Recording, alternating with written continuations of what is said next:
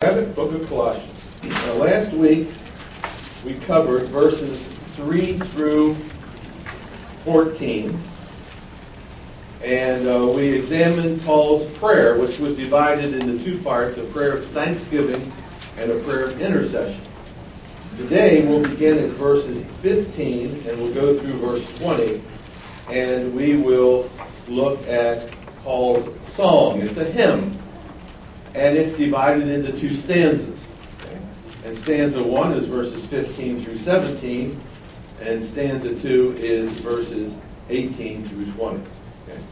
Now, most commentaries interpret this song or this hymn in one of two ways. About 50% say this song, the lyrics of this song, answer an ancient heresy known as Gnosticism, which was a first century equivalent to the New Age movement or the occult. I don't believe that's what it does, but many commentators say that. Okay? And you say, well, why don't you believe that? Because Gnosticism really didn't come into being until about 90 AD. And this is written in 61 or 62 AD.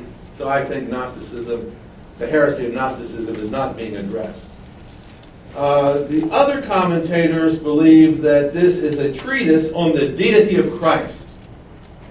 That the church at Colossae has a faulty view of Christ, and so in this song, the lyrics of this song lift up Christ and present him as God, his divinity, his deity. And you can see that in the book, but I don't think that's really the main issue here. So there's a third way of looking at this that's gaining a lot of respect in the scholarly community. And that is to look at this song in light of its historical context. And you know, I put a lot of emphasis on the fact that you have to understand what's happening in the historical context when something's written. I believe that this song is challenging Rome's right to rule the world. It's challenging Caesar's claim to be the Lord. And that's what you're going to see in these lyrics, I believe. Now let me give you the context. Let me give you the background to the situation. Rome claimed to have a manifest destiny.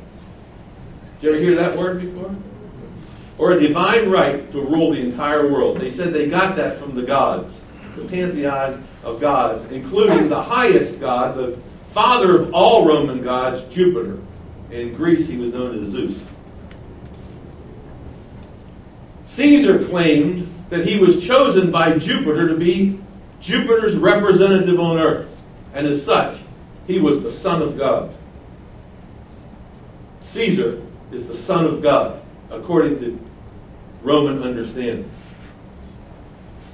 And then third, the goal that Rome had, the message that Rome presented, was a message of peace and security. They had a gospel that they preached. It was called the gospel of peace. Did you ever hear that before? You're going to see that the titles that are associated with Caesar, the titles that are associated with Rome's gospel, their message, are titles and expressions that you also see in Christian literature. So what Rome did was they believed that they were chosen to bring about worldwide peace and security through force, through military might, through law and order. And here's how they did it. They would send their troops to the edge of the empire, and they would call the heads of that foreign country that were right outside the borders of their own empire, and they would say to the leader of that country, "We bring you good news of peace. And here's what we're asking you to do. Come under the umbrella of the Roman Empire, and we will guarantee you peace and security. And if any of your enemies from the outside attack you, we'll be there to protect you." Now that's pretty good news. And all you have to do is submit and say, "Caesar is Lord." And whatever gods you have, we'll bring them into the pantheon of Roman gods. And you can just continue to worship your God under a different name or whatever. And so this is what we're asking you to do. And if the head of that country said, well, I don't want to do that. Well, then Rome would send their military in, and they would attack them and take them over and tax them. And they would be subservient to the Roman Empire. So they had a good news, but it wasn't really good news. You know, it's the kind of good news that the mafia brings. I always think of that as the mafia message of good news, where you know, they come to a guy's business and they say, we want to protect you. And here's what you have to, just how it's going to cost you, you know, $300 a month for protection. And you say, well, I don't need an insurance for protection. And then guess what happens? Well, the next week your business is bombed. Who are they protecting you against? Themselves. They're protecting you against themselves. So this was Rome's gospel. Now this hymn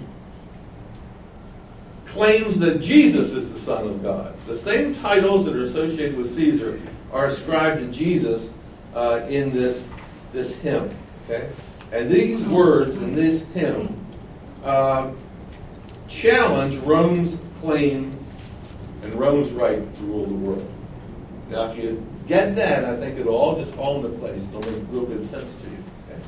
So the outline of our passage today is verses 15 through 17, stanza 1, which says, Christ is the ruler over creation. Christ is the ruler over creation, not Caesar. Okay? And then verses 18 through 20, stanza 2, Christ is the ruler over the church. Okay? So this is a song, 2-stanza song. It would have been sung in the early church on Sundays. This would be one of the songs. Today we sang a song.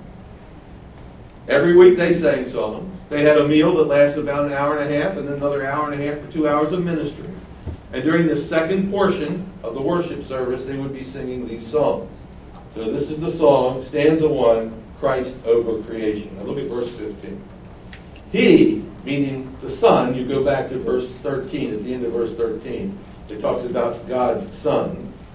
And this is referring to him now in verse 16. For by him, that's the Son, or verse 15, he, the Son, is the image of the invisible God, not Caesar.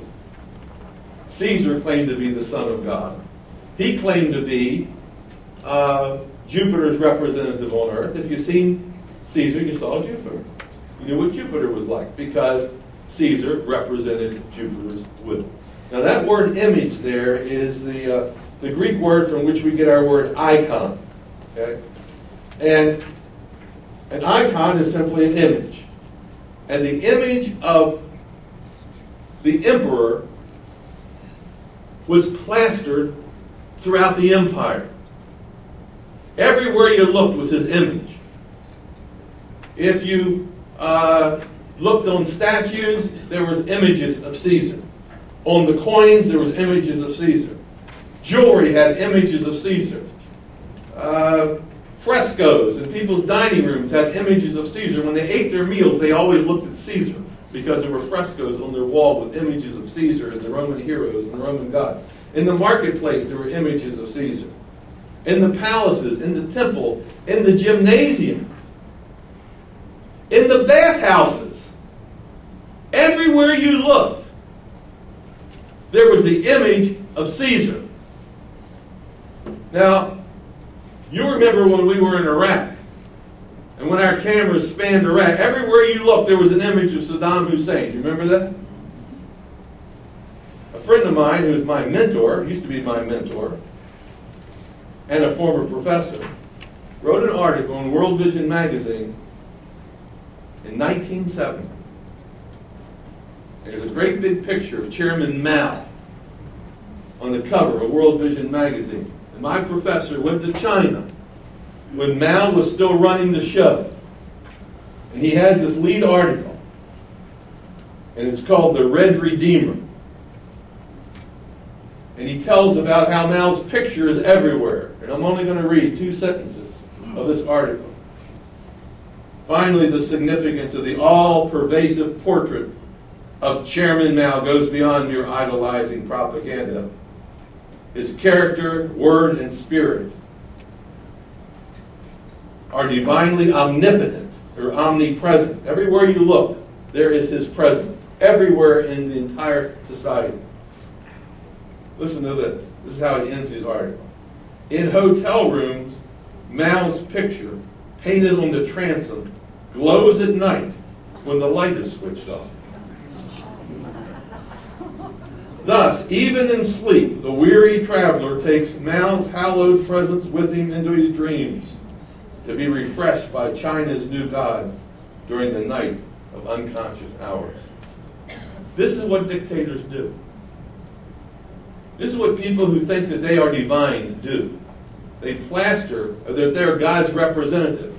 They plaster their pictures all over society. And that is what Caesar did. Caesar was omnipresent. His images were plastered all over. This passage in verse 15 says, Jesus is the image of the invisible God. Jesus, not Caesar, reveals what the true God is like. And so we see that, and then it goes on to say in verse 15, He is the firstborn over all creation. Now the Jehovah's Witness use that verse right there to say Jesus is part of creation. But it doesn't say he's the firstborn of creation, does it? What does it say? He's the firstborn over creation. And there's a difference. Okay? Firstborn does not mean first created. It has nothing to do with origins. Now listen carefully. Firstborn has to do with rank. It has to do with superiority. It has to do with position. I'm going to give you an illustration that will just prove this in a graphic way. I want you to take your Bible and I want you to turn over to Genesis chapter 41. Now you'll see what I mean by the word firstborn and how it has to do with rank, not origin. Genesis chapter 41.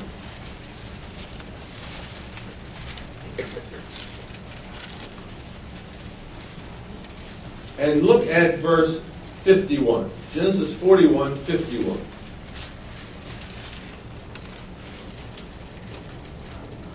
So you always have to interpret what firstborn means in context. Okay? So I have a son who's my firstborn son. That's Aaron. He's the first one that we created. You know? That's what it means in light of creation. But watch this. Verse 51. Joseph called the name of the firstborn Manasseh. So Joseph has a couple kids, and his firstborn is who? That's the oldest. For God has made me forget all my toil, all my father's house. And the name of the second he called what?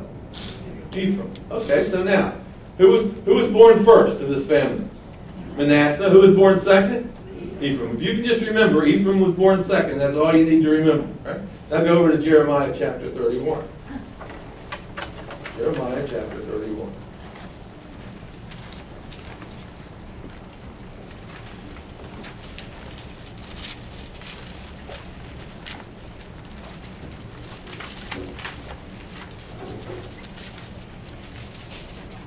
And look down at verse 9.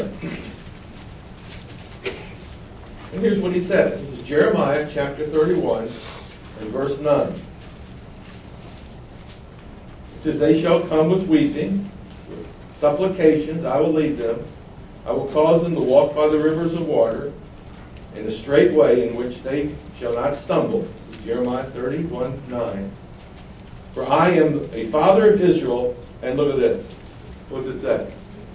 Ephraim is my firstborn. Ephraim is my firstborn. Now, we know that Ephraim isn't the oldest son. So in this context, he's using firstborn in a different way.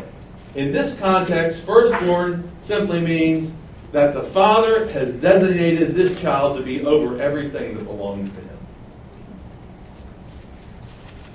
In other words, this is the son who inherits the father's property, who is going to manage what the Father owns. Everything that the Father has is entrusted to this child, and that child, whatever his birth order was, is designated as firstborn, which means he has a rank that's above everybody else. He's superior to everybody else. In Psalm 89, it says David is firstborn. Wait a second. Jesse had a lot of kids. David was the runt. But God says he's firstborn. Another place says he's the firstborn of kings. Firstborn of kings. Now wait a second. There was a king before David. Who was it? King Saul.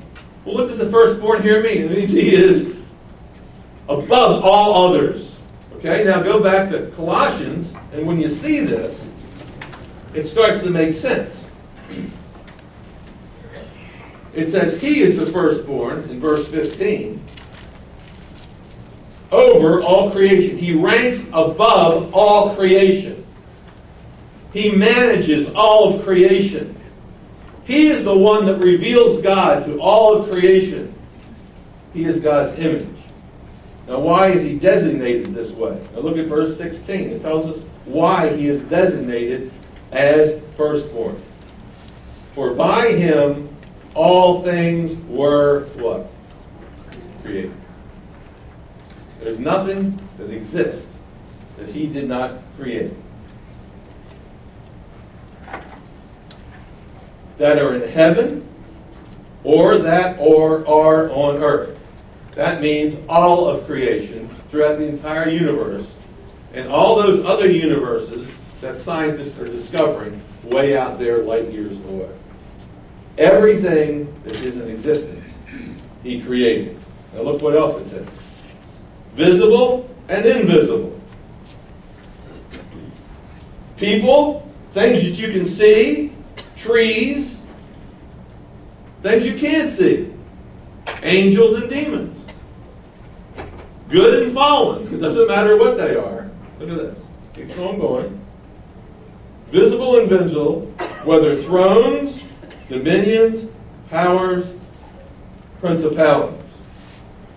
We have visible thrones, don't we? Don't we have kings that are on thrones? Visible. Guess what? You also have invisible thrones and powers and principalities. You've got demons and angels and all these kinds of things. All that which is created, whether it's good or whether it's rebelled against God and is fallen now, he created everything that exists. All-inclusive creation. Look at the end of verse 16. All things were created through him and for him. All things were created through him and for him. Now, we have three prepositions there in verse 16. First, by him all things were created. Some translations say in him all things were created. And then you have in verse 16, through him and for him. So guess what? First, all things were created by him. He conceived them. See? He's the architect.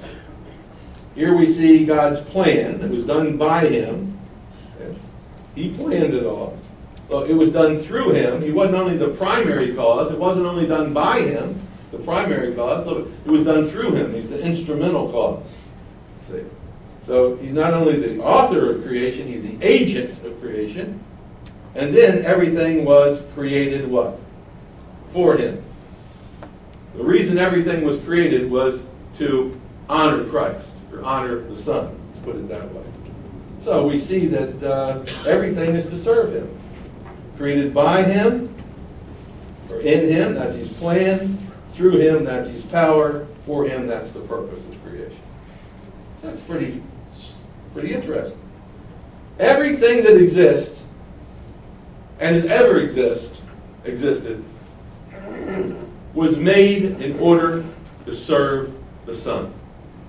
That was the purpose of creation, to serve the Son. Now, I think it's important when we talk about this that we be very careful, because the words that are being used here are the Son, S-O-N, Son. Before anything existed, the Son existed. Doesn't say before everything existed, Jesus existed. Would you all agree with that? When did Jesus come into existence? Through the virgin birth. Jesus the man Jesus came in through the virgin birth. Jesus didn't always exist. See, this gets confusing, doesn't it? Christ, which simply means what? Messiah. Messiah didn't always exist. Messiah was Israel's redeemer. But guess who has always existed? The Son has always existed. Now you're going to ask me to explain that. I can't. I shouldn't even have brought it up. But somehow we believe that there's a Trinity. The church has always believed that there's a Trinity. We have creeds that we've formed saying that there's a Trinity. There's a Father, there's a Son, there's a what? A Father and a what?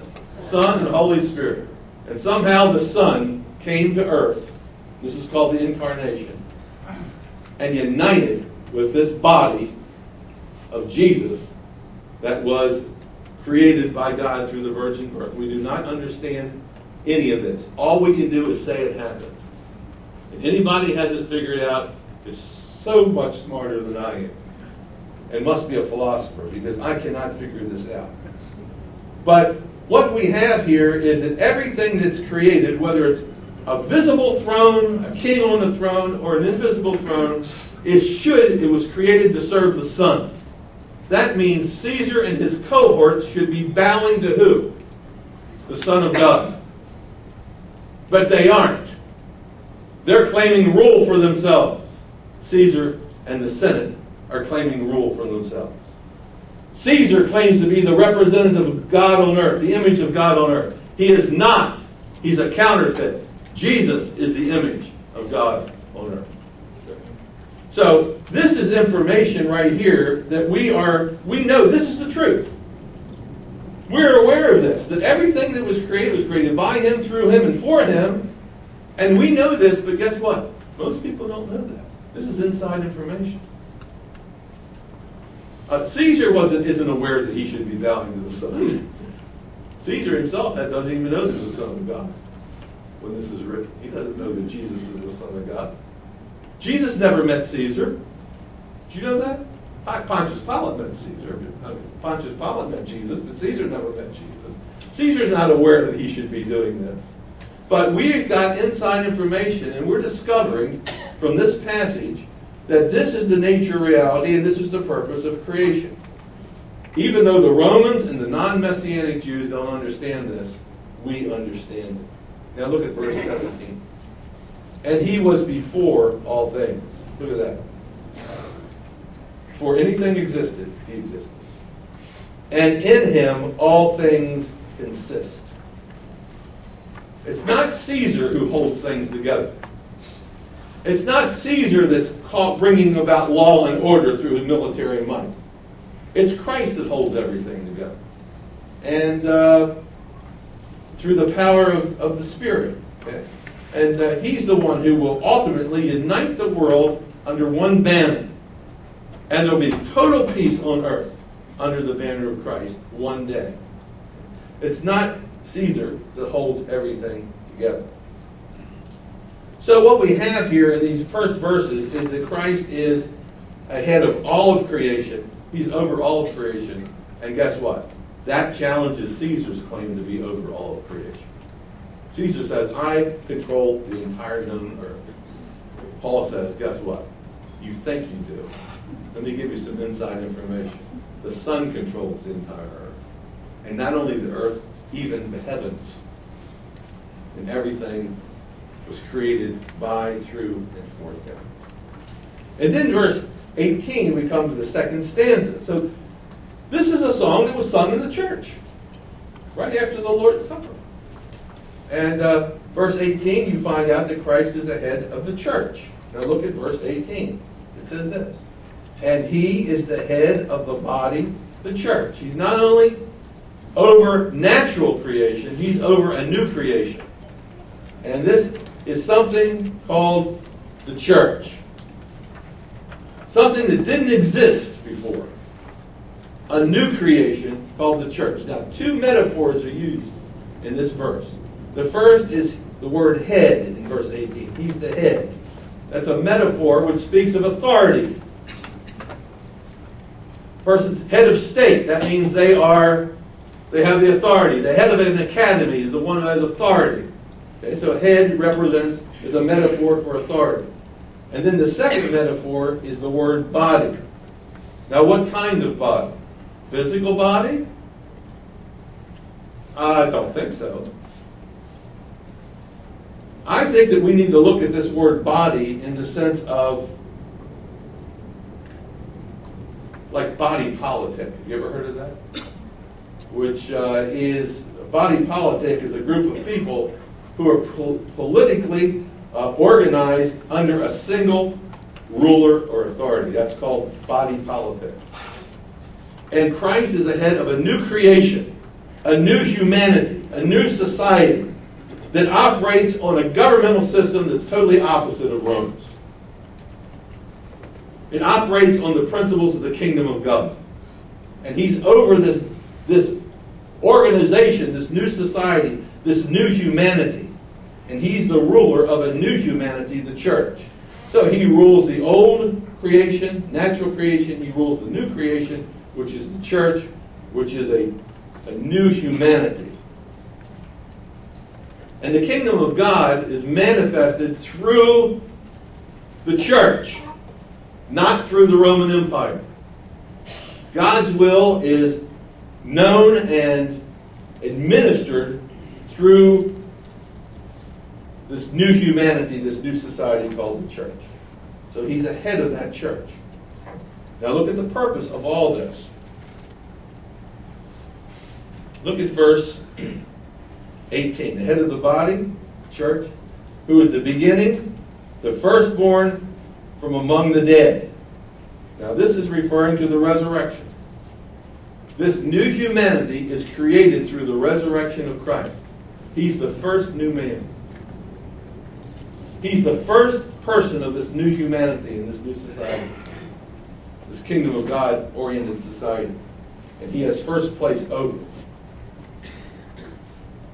Now look at the purpose in all this. In order that, in all things, through this church, he might have preeminence. That he might have preeminence. So the purpose is that he is preeminent over creation. He's preeminent over the new creation, the church. And the reason is, for all this is because, look what it is, for it pleased the Father. It pleased the Father that in him, that is the Son, all the fullness should dwell. And in chapter 2 and verse 9, that is repeated, that for in him dwells all the fullness of the body, of the Godhead bodily. It pleased God that in Christ his presence would be known. His presence would dwell. So, it's not Caesar who represents God. It is, but that's what Caesar claims. He claims that it pleased Jupiter that through him, Jupiter's will could be known and peace and order could come throughout the entire Roman Empire. But in verse 19 here it says, but it pleased the Father, that's the real God, that in him, that's the Son, the fullness should dwell.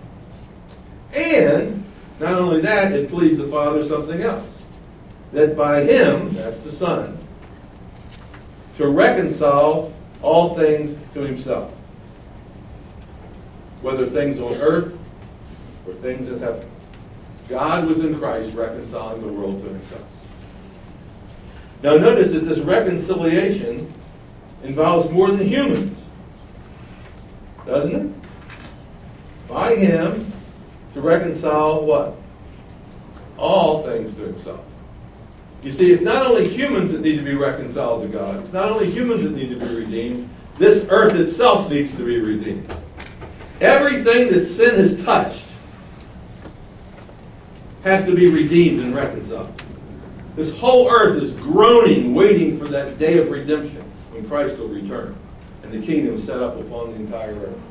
And so here he's describing how God's ultimate goal is that through him, everything is going to be, and all things could mean all kinds of things, not just every single thing, all kinds of things, trees, earth, everything needs to be reconciled, whether in heaven or on earth. Now look at verse 20. Tells how this is going to come about. Having made peace. Look at this. Having made peace through the blood of his cross. Now, how does Christ bring about peace compared to how Caesar brings about peace? How does Caesar bring about peace? Force. How does Christ bring about peace? By laying down his life and dying on the cross. Caesar brings about peace by force. Christ brings about peace through humiliation. He takes what they deal out to him, and they put him on a cross, and he dies.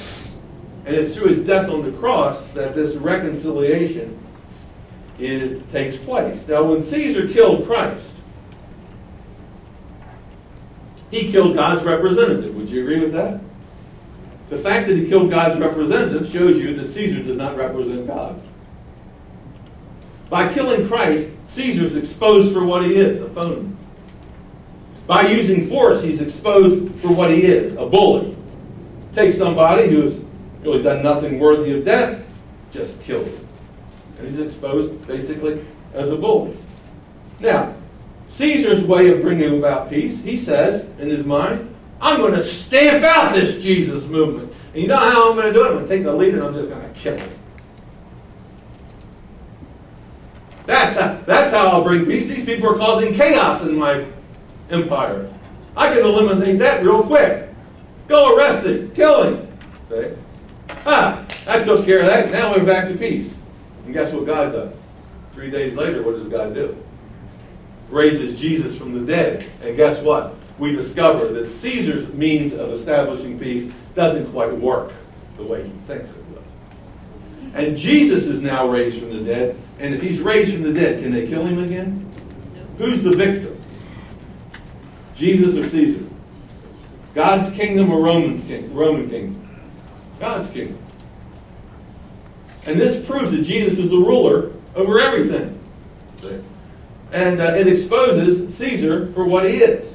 So Caesar thought that he could squash this Jesus movement.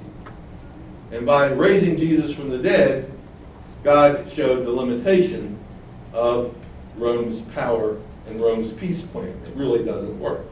And when Jesus was put on the cross and raised from the dead, guess what that did? That galvanized the disciples. It brought them together.